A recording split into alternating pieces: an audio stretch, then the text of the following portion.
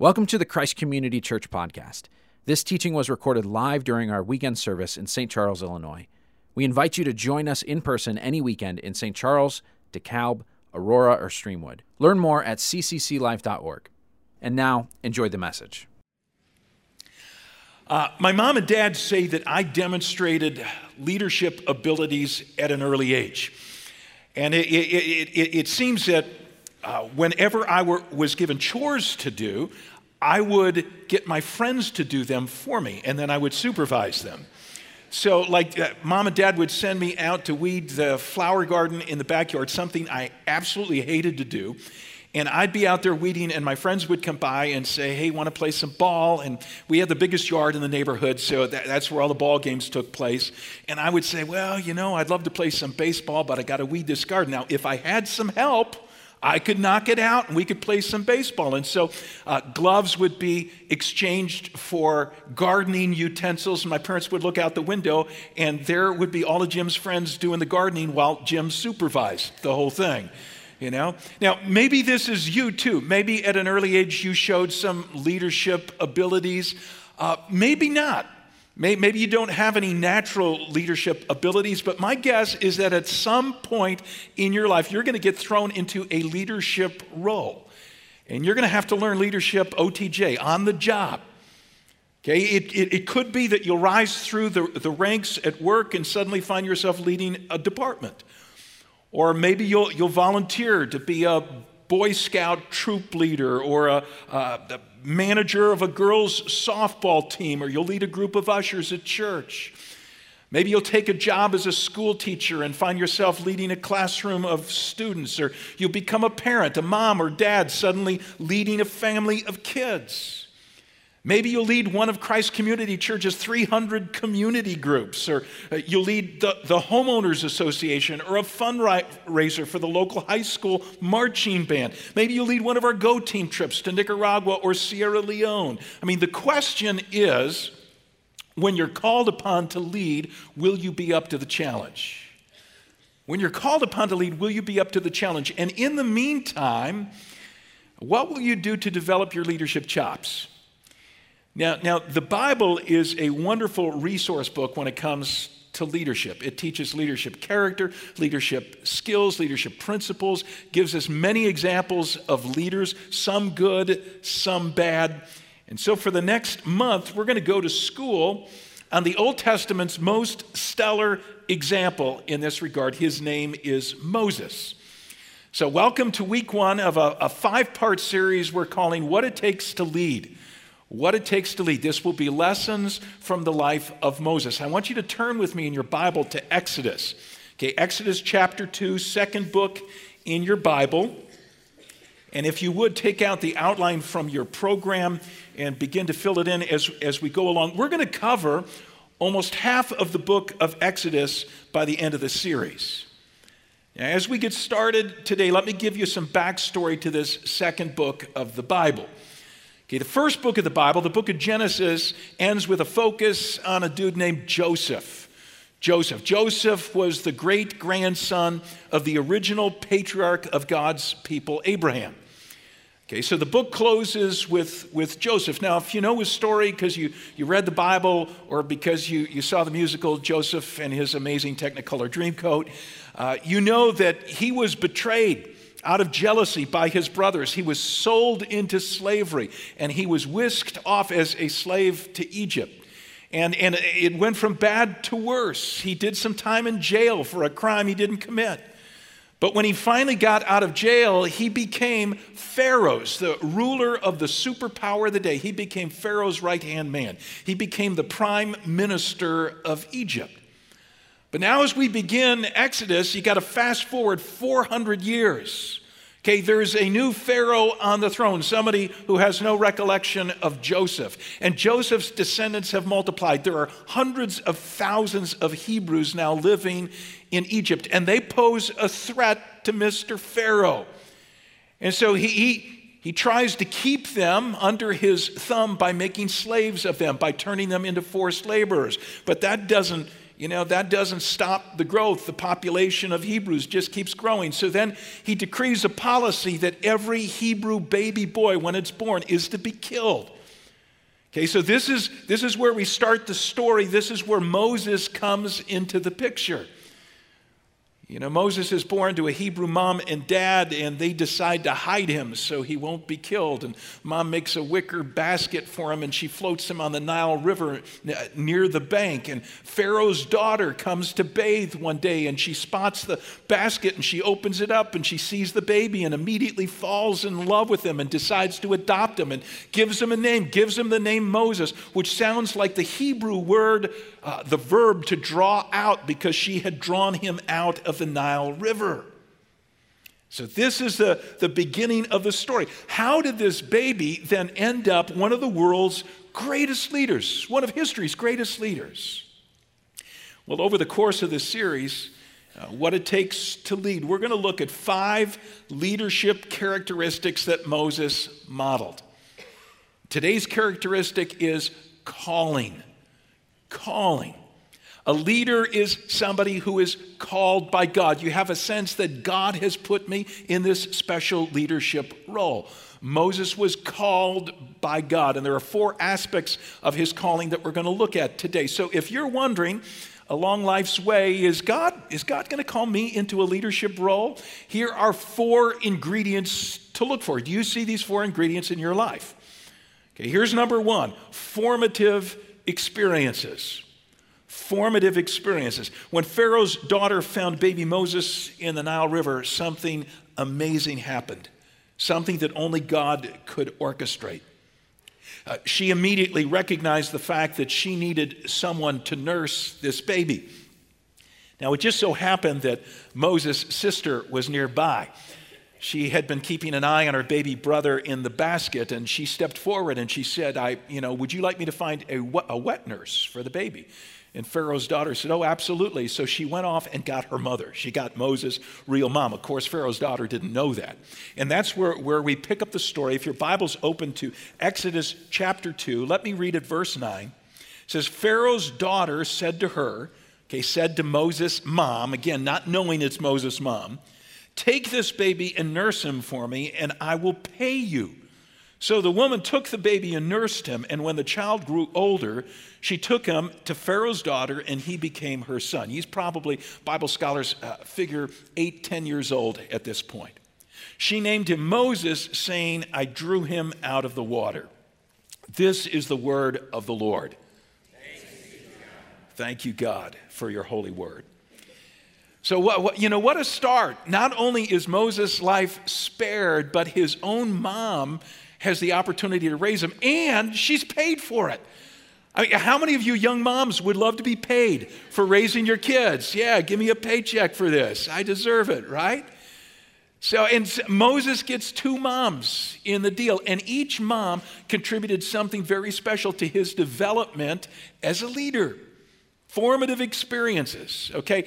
We'll start with his biological mom. What did she give him? Well, she gave him a relationship with God. Okay, she taught him to believe in God. She taught him to love God, to serve God. She taught him to trust God even when the king of the superpower of the day is trying to annihilate you. You can put your trust in God. She gave Moses a sense of heritage, a sense of community. We learn later that he identified with fellow Hebrews, even though he was adopted into Pharaoh's family. She was the one who gave them that sense that you're part of a group of people. Okay, it's not just about you. Yes, it's the context of a community of people. She taught him justice.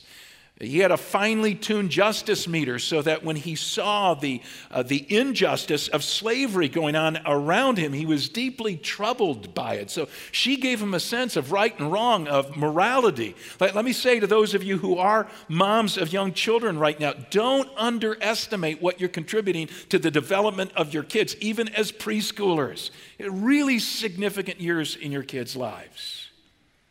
What about Pharaoh's daughter, his other mom, his adopted mom? Well, she gave him an education. We learn in the book of Acts in the New Testament that Moses was educated in all the wisdom of the Egyptians. That probably is a reference to Egypt's famous school at the time called Temple of the Sun. Temple of the Sun was the Oxford University of the ancient world. Moses would have learned philosophy and law and literature and sciences and speech and so on. And Moses, most historians believe Moses was the only heir to Pharaoh's throne. So he would have gotten military training, he would have gotten politics, he would have gotten foreign diplomacy, he would have gotten leadership from his adopted mom.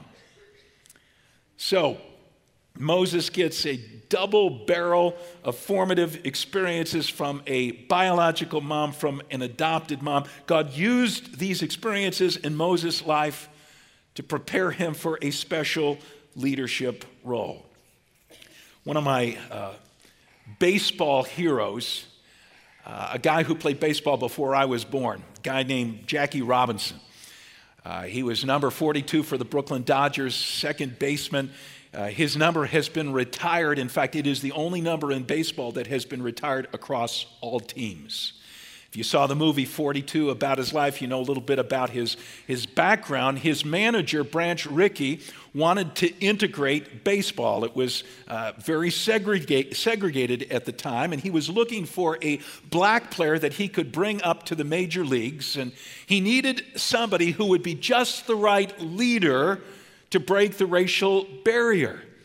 And so he picked Jackie Robinson because Jackie had the formative experiences. He was a tremendous athlete. He had lettered in 4 varsity sports at UCLA, the first student to ever letter in 4 varsity sports at that school. He got a good education there. He went off to the Army, end of Second World War, and he was sent to officer training school. He had a bedrock Christian faith that gave him some moral values. He had a really, really good wife. All of these formative experiences made him the right man to lead the charge when it came to the desegregation, the integration of Major League Baseball. So what about you? Okay, if God were to call you into some leadership role, what formative experiences might God use, to shape your life for that leadership? Maybe it's, he placed you in a godly home. You had the benefit of growing up knowing Christ. Maybe you got a really great education. Maybe you've got certain gifts or abilities. Maybe you've been given personality traits that go with leadership, things like tenacity and courage and optimism. Maybe you've got some wonderful contacts, some friends, some mentors in your life who are shaping you for a leadership role. Do you see any evidences in your life that God may be preparing you for leadership? That's the first ingredient in calling. Okay, these experiences, formative experiences. Number 2, second ingredient, failed efforts. Failed efforts. Now back to the life of Moses in Exodus 2. We're going to pick up the story in verse 11. Let me read a little bit to you. One day after Moses had grown up, he went out to where his own people were and watched them at their hard labor. He saw an Egyptian beating a Hebrew, one of his own people. Looking this way and that and seeing no one, he killed the Egyptian and hid him in the sand. Well, the next day he went out and saw 2 Hebrews fighting. He asked the one in the wrong, "Why are you hitting your fellow Hebrew?" The man said, "Who made you ruler and judge over us? Are you thinking of killing me as you killed the Egyptian?" And then Moses was afraid and he thought, "What I did must have become known." When Pharaoh heard of this, he tried to kill Moses. But Moses fled from Pharaoh and went to live in Midian, where he sat down by a well. Okay, Moses was right to be incensed when he saw an Egyptian beating a Hebrew. It put his justice meter on tilt, okay? And as Pharaoh's adopted grandson, he probably had the influence to come up with a diplomatic solution to this problem, but instead, he just kills the Egyptian. And then when it becomes known what he's done, he has to flee for his own life, and he ends up at the backside of a desert in a place called Midian. See, this was not the beginning of a good leadership resume, right? I mean, how could God use somebody as seriously flawed as Moses to be a leader? Well, failed efforts are sometimes the very way in which God prepares us to lead. You know, failed efforts often yield positive results, results that we don't always experience in times of success. Let me note 3 of these results in Moses' life. The first was dependence. Dependence. Moses learned to depend on God and not on himself. I mean, self-dependence had gotten Moses into big trouble. Did you notice what Moses did before he killed the Egyptian? Go back to verse 12. It says, looking this way and that and seeing no one, he killed the Egyptian. One Bible commentator says, Moses looked left, Moses looked right. Unfortunately, Moses did not look up. Okay, because if he had looked up, he would have seen God, and he would have left it in God's hands instead of taking it into his own hands, which was disastrous. Moses had to learn to depend on God, and this is something his failed efforts gave him the opportunity to do. Because of his failed efforts, he was banished for 40 years to the middle of nowhere, to a wilderness.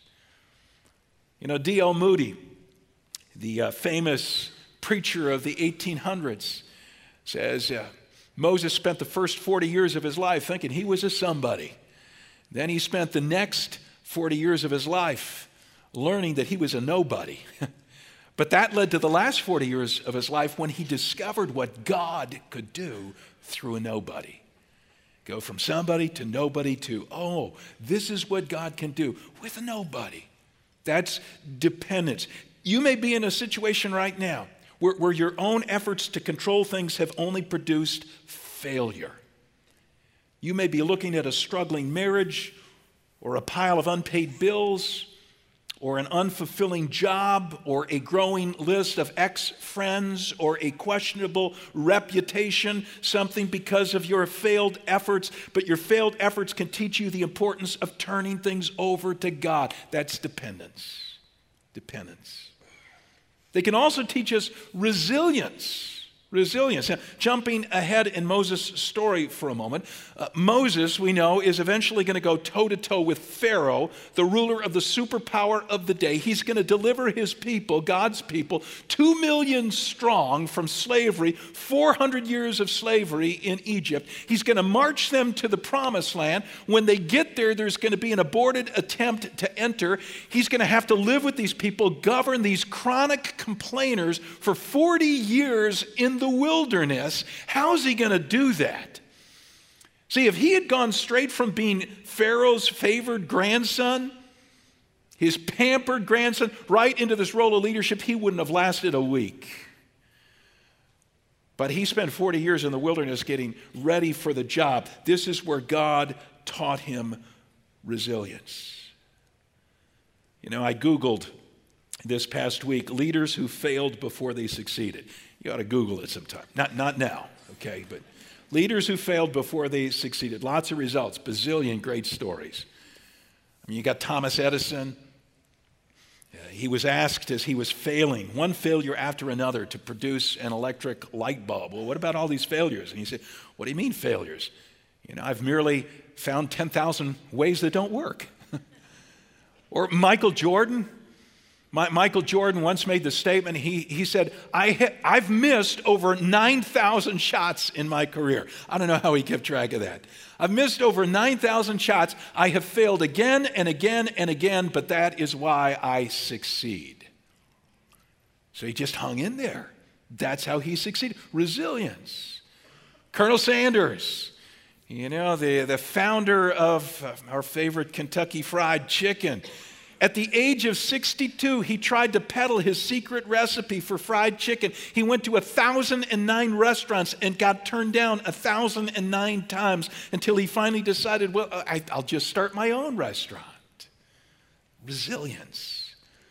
So we've got dependence, we've got resilience. Let me give you one more way in which failed efforts prepare us for leadership. Opportunities.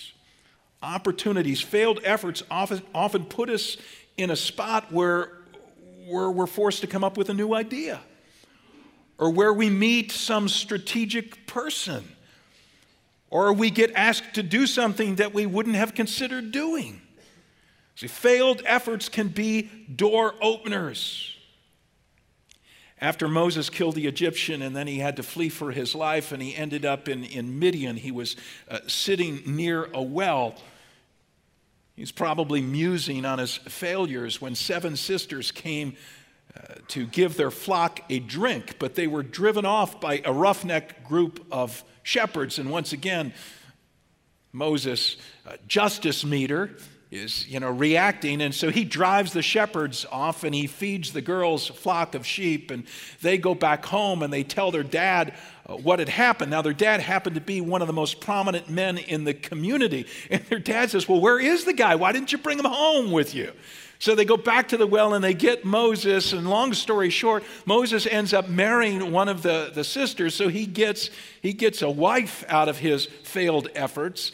And he gets a father-in-law who turns out, we're going to see later in the story, turns out to be one of his best mentors. Opportunities. So failed efforts don't automatically disqualify us for leadership, friends.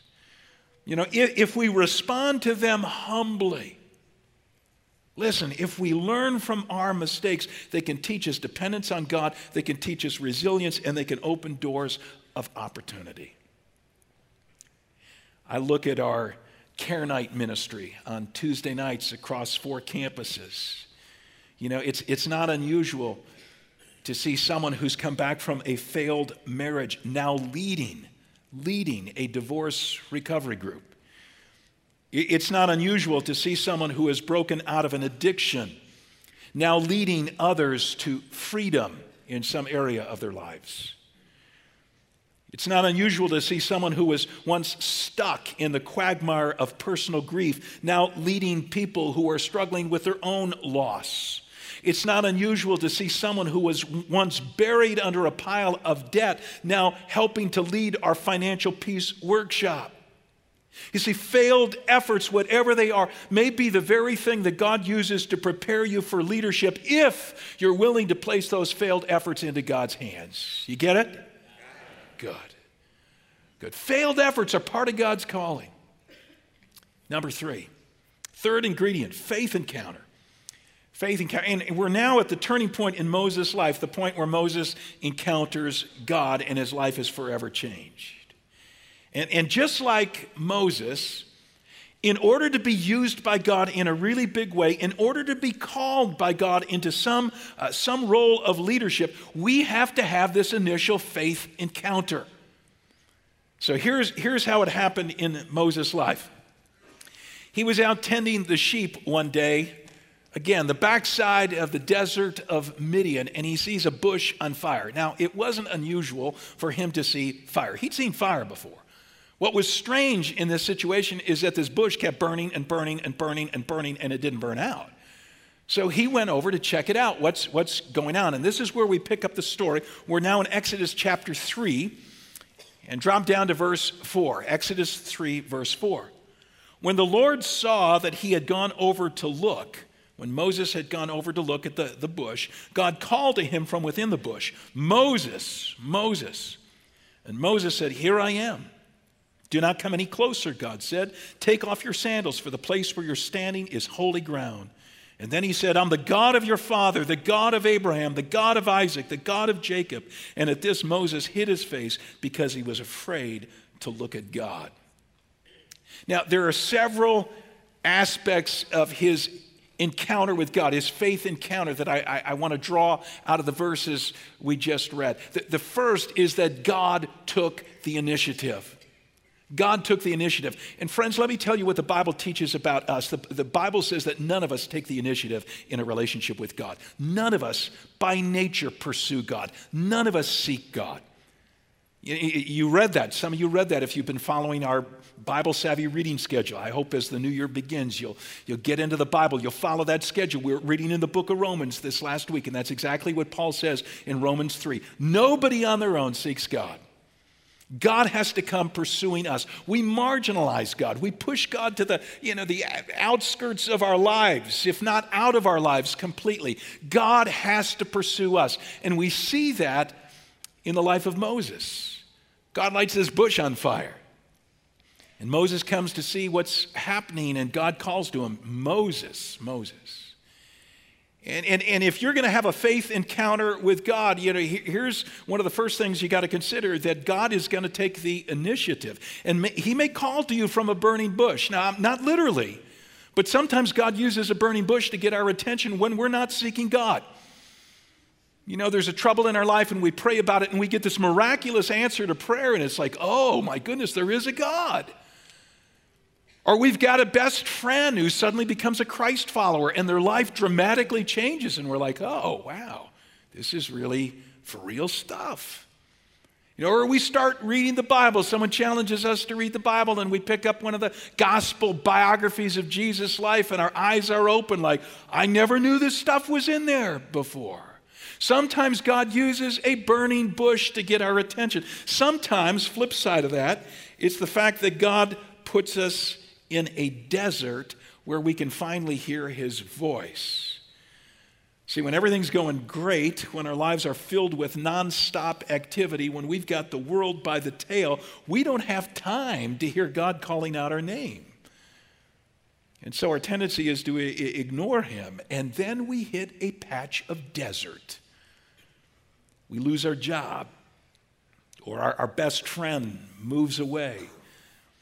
We get into an automobile accident. Our spouse says they love somebody else. Our job, our boss is a tyrant on the job. And suddenly we could use a little divine intervention. Suddenly we're ready to listen to God's voice. We're open to what God might want to say to us. Has this happened to you yet? It happened to me my freshman year of college. Things were going great. I loved school. My freshman year, I made a lot of friends. I ran for class president of the freshman class. I became the president of the freshman class. I was dating a beautiful girl, and then she dumped me. Now, she later became my wife, but when Sue dumped me, I remember going back to my dorm room, and with tears in my eyes, I started asking the question, what does God want with my life? And what role should God be playing in my life at all, in the future? And that was really a point of surrender in my life. God was calling my name. Faith encounters always begin with God's initiative. Some of you sense that today. The reason you're here today, coming off of a Christmas Eve service that you came to, or at the invitation of a relative or friend or whatever, you sense in the back of your mind that God is pursuing you. Yes, he is. God takes the initiative. Something else I notice in Moses' faith encounter with God is that Moses humbled himself. This was his response to God's initiative. Moses humbled himself. God told Moses to take off his sandals because he was standing on holy ground. Moses obeyed. Moses realized for the first time in his life just how awesome God is. And by way of contrast, Moses became aware of his own insignificance, his own sinfulness. Interesting side note here. The place where this all happens, this burning bush, is on the side of a mountain called Horeb. You can go back to verse 1, circle the word Horeb. Now, Horeb isn't the only name by which this mountain goes in Scripture. It's also called Mount Sinai. Does that sound at all familiar? Mount Sinai. Let me tell you why this is significant, okay? When Moses eventually leads God's people out of slavery in Egypt toward the Promised Land, they stop at a place called Mount Sinai, the very place he'd had the burning bush experience. And they camp out at the base of Mount Sinai. He goes to the top of the mountain where he gets the 10 commandments from God. So these are the 10 most important moral rules of life. At Mount Sinai, also Horeb. Now, what is the significance of the 10 commandments? See, here's what a lot of people think. A lot of people think, well, these are the rules that God gave us so that if we obey them, we can earn his favor. We can be saved. We can go to live with him forever in heaven. You know, this is how it's done. You keep your nose clean, you become a decent person, and God blesses your life both now and in the future. Well, the Apostle Paul, writing in the New Testament, says, no, that is not the primary reason why God gave us the Ten Commandments. You know the primary reason we got God's laws, Paul says? It's to show us how far short we fall of God's standard. All have sinned, Paul says in Romans 3:23, and fall short of the glory of God. All you got to do is look at the Ten Commandments and recognize I'm not the moral person I think I am. I'm not as really, really good as I like to pose myself as being. And when we recognize that, we're finally willing, we're finally humbled, we finally reach out and say, I need a Savior. I need God to save me. You ever ask God to do that? Have you ever recognized the awesome holiness of God in your own contrasting sinfulness? The Bible says this is why God had to send the world his Son. Because we had made such a mess of our lives. And the penalty for our sins, Scripture teaches, is death. And so Jesus comes to planet Earth and gives his life on a cross to take the death we deserve to die. Jesus takes the punishment that should have been coming to us so that we can be reconciled to God. Have you ever been reconciled to God? Have you ever surrendered to Jesus Christ, asking him to forgive your sins and to take over the leadership of your life?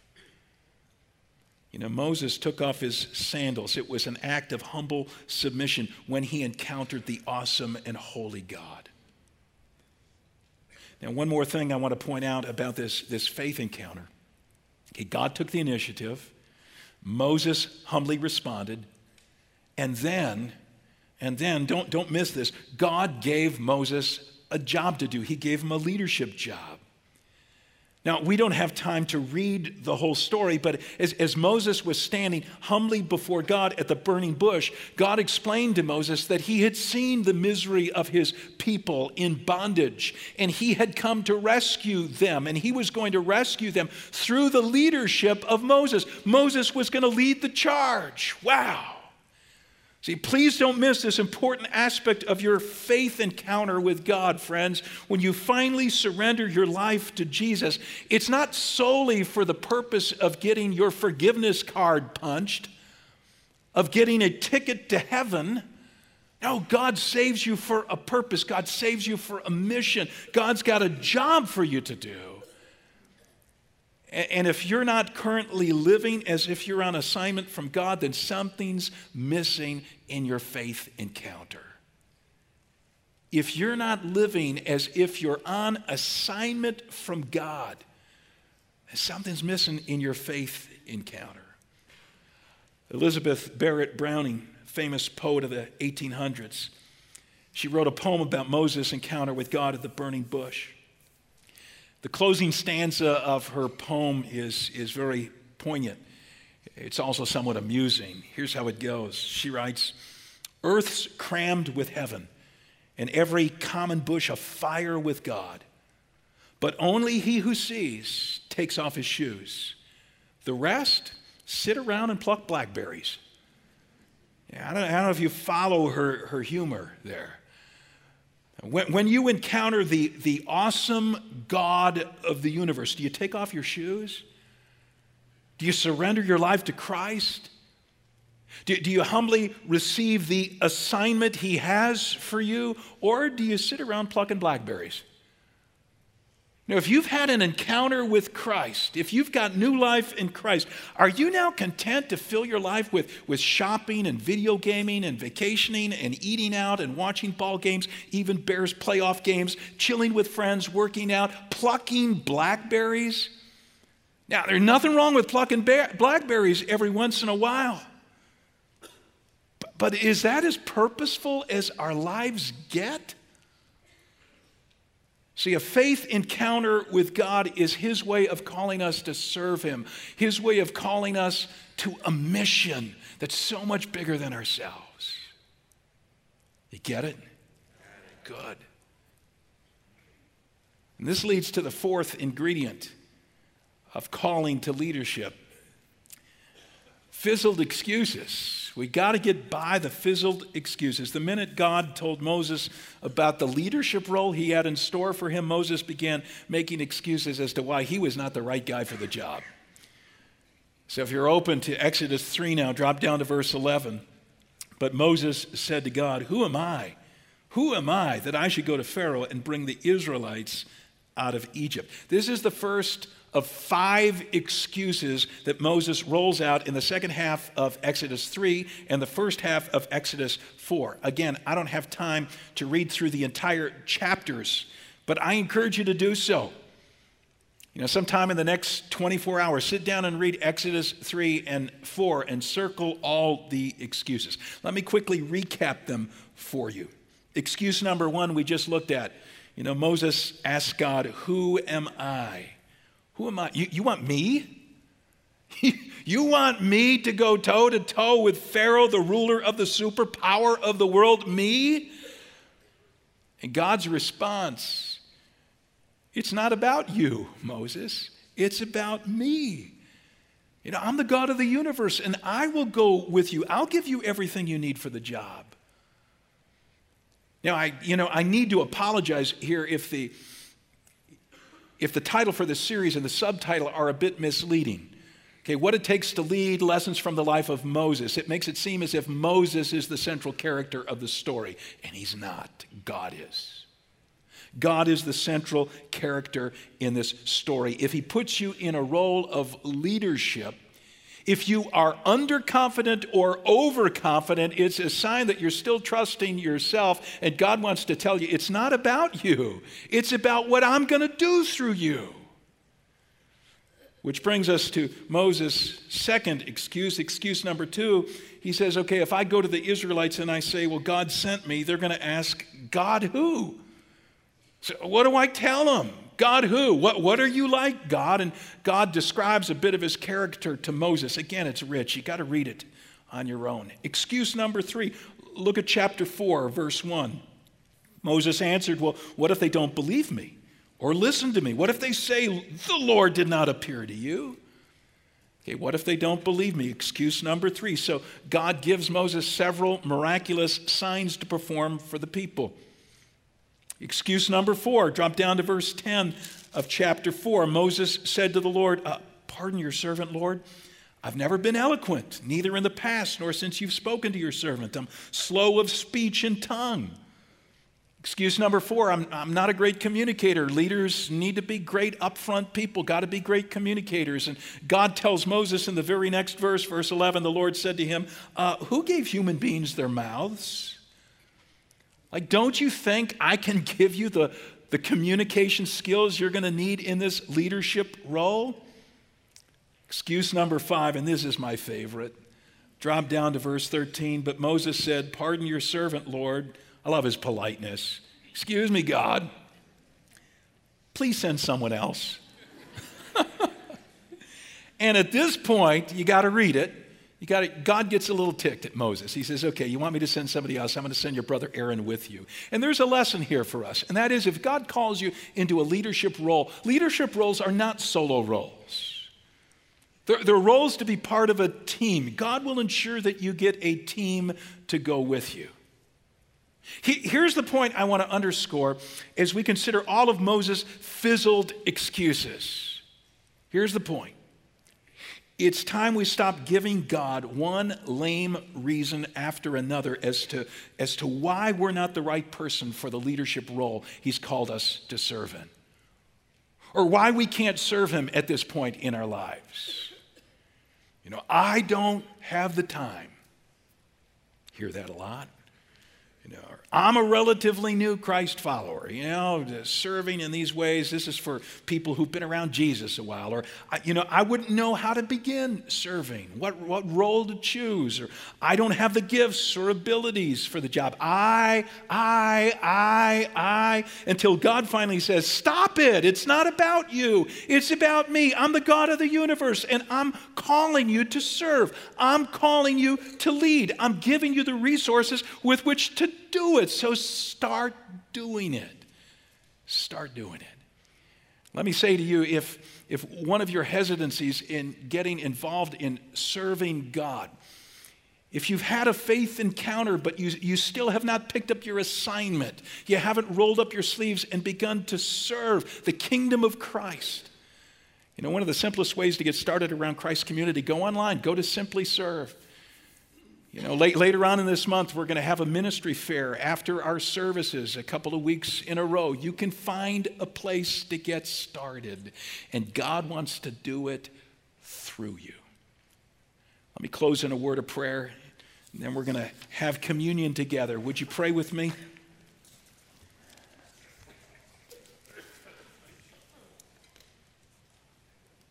Lord God, I want to pray first of all for those who've never had a genuine faith encounter with you. You have taken the initiative. You have pursued them. They're here within the sound of my voice today laying out the gospel. This is the good news of Jesus. This is their moment. And I pray that you'd work in their heart right now so that they would say to you, I'm yours. So that they would humbly take off their sandals and say, yes, I recognize the awesomeness of Almighty God and my own contrasting sinfulness. And I need Christ to take away my sins. And I need Christ to become the leader of my life. God, I pray that would be the prayer that is being prayed right now from many a heart. And for those of us who claim this faith encounter, but we have been reluctant to step into the role that you've called us to, we've offered you one excuse after another as to why we can't get involved around here, why we can't serve. God, I pray that today we'd hear your voice as you tell us, stop it already. I'm God. There's something I want to do through you.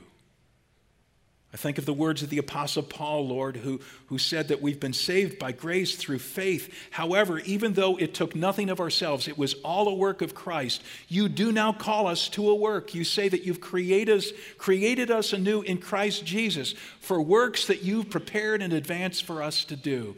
So I pray we'd get about it. God, even as we take communion in just a moment here, as we hold the bread in our hand, we hold the cup in our hand, and we recognize this is the job Jesus took on himself to serve us. May our humble response be, oh, Jesus, you've got my whole life. You got my life. I'm in. I want to serve you. In response to what you've done for me, God, move us in that direction, I pray in Jesus' name. Amen.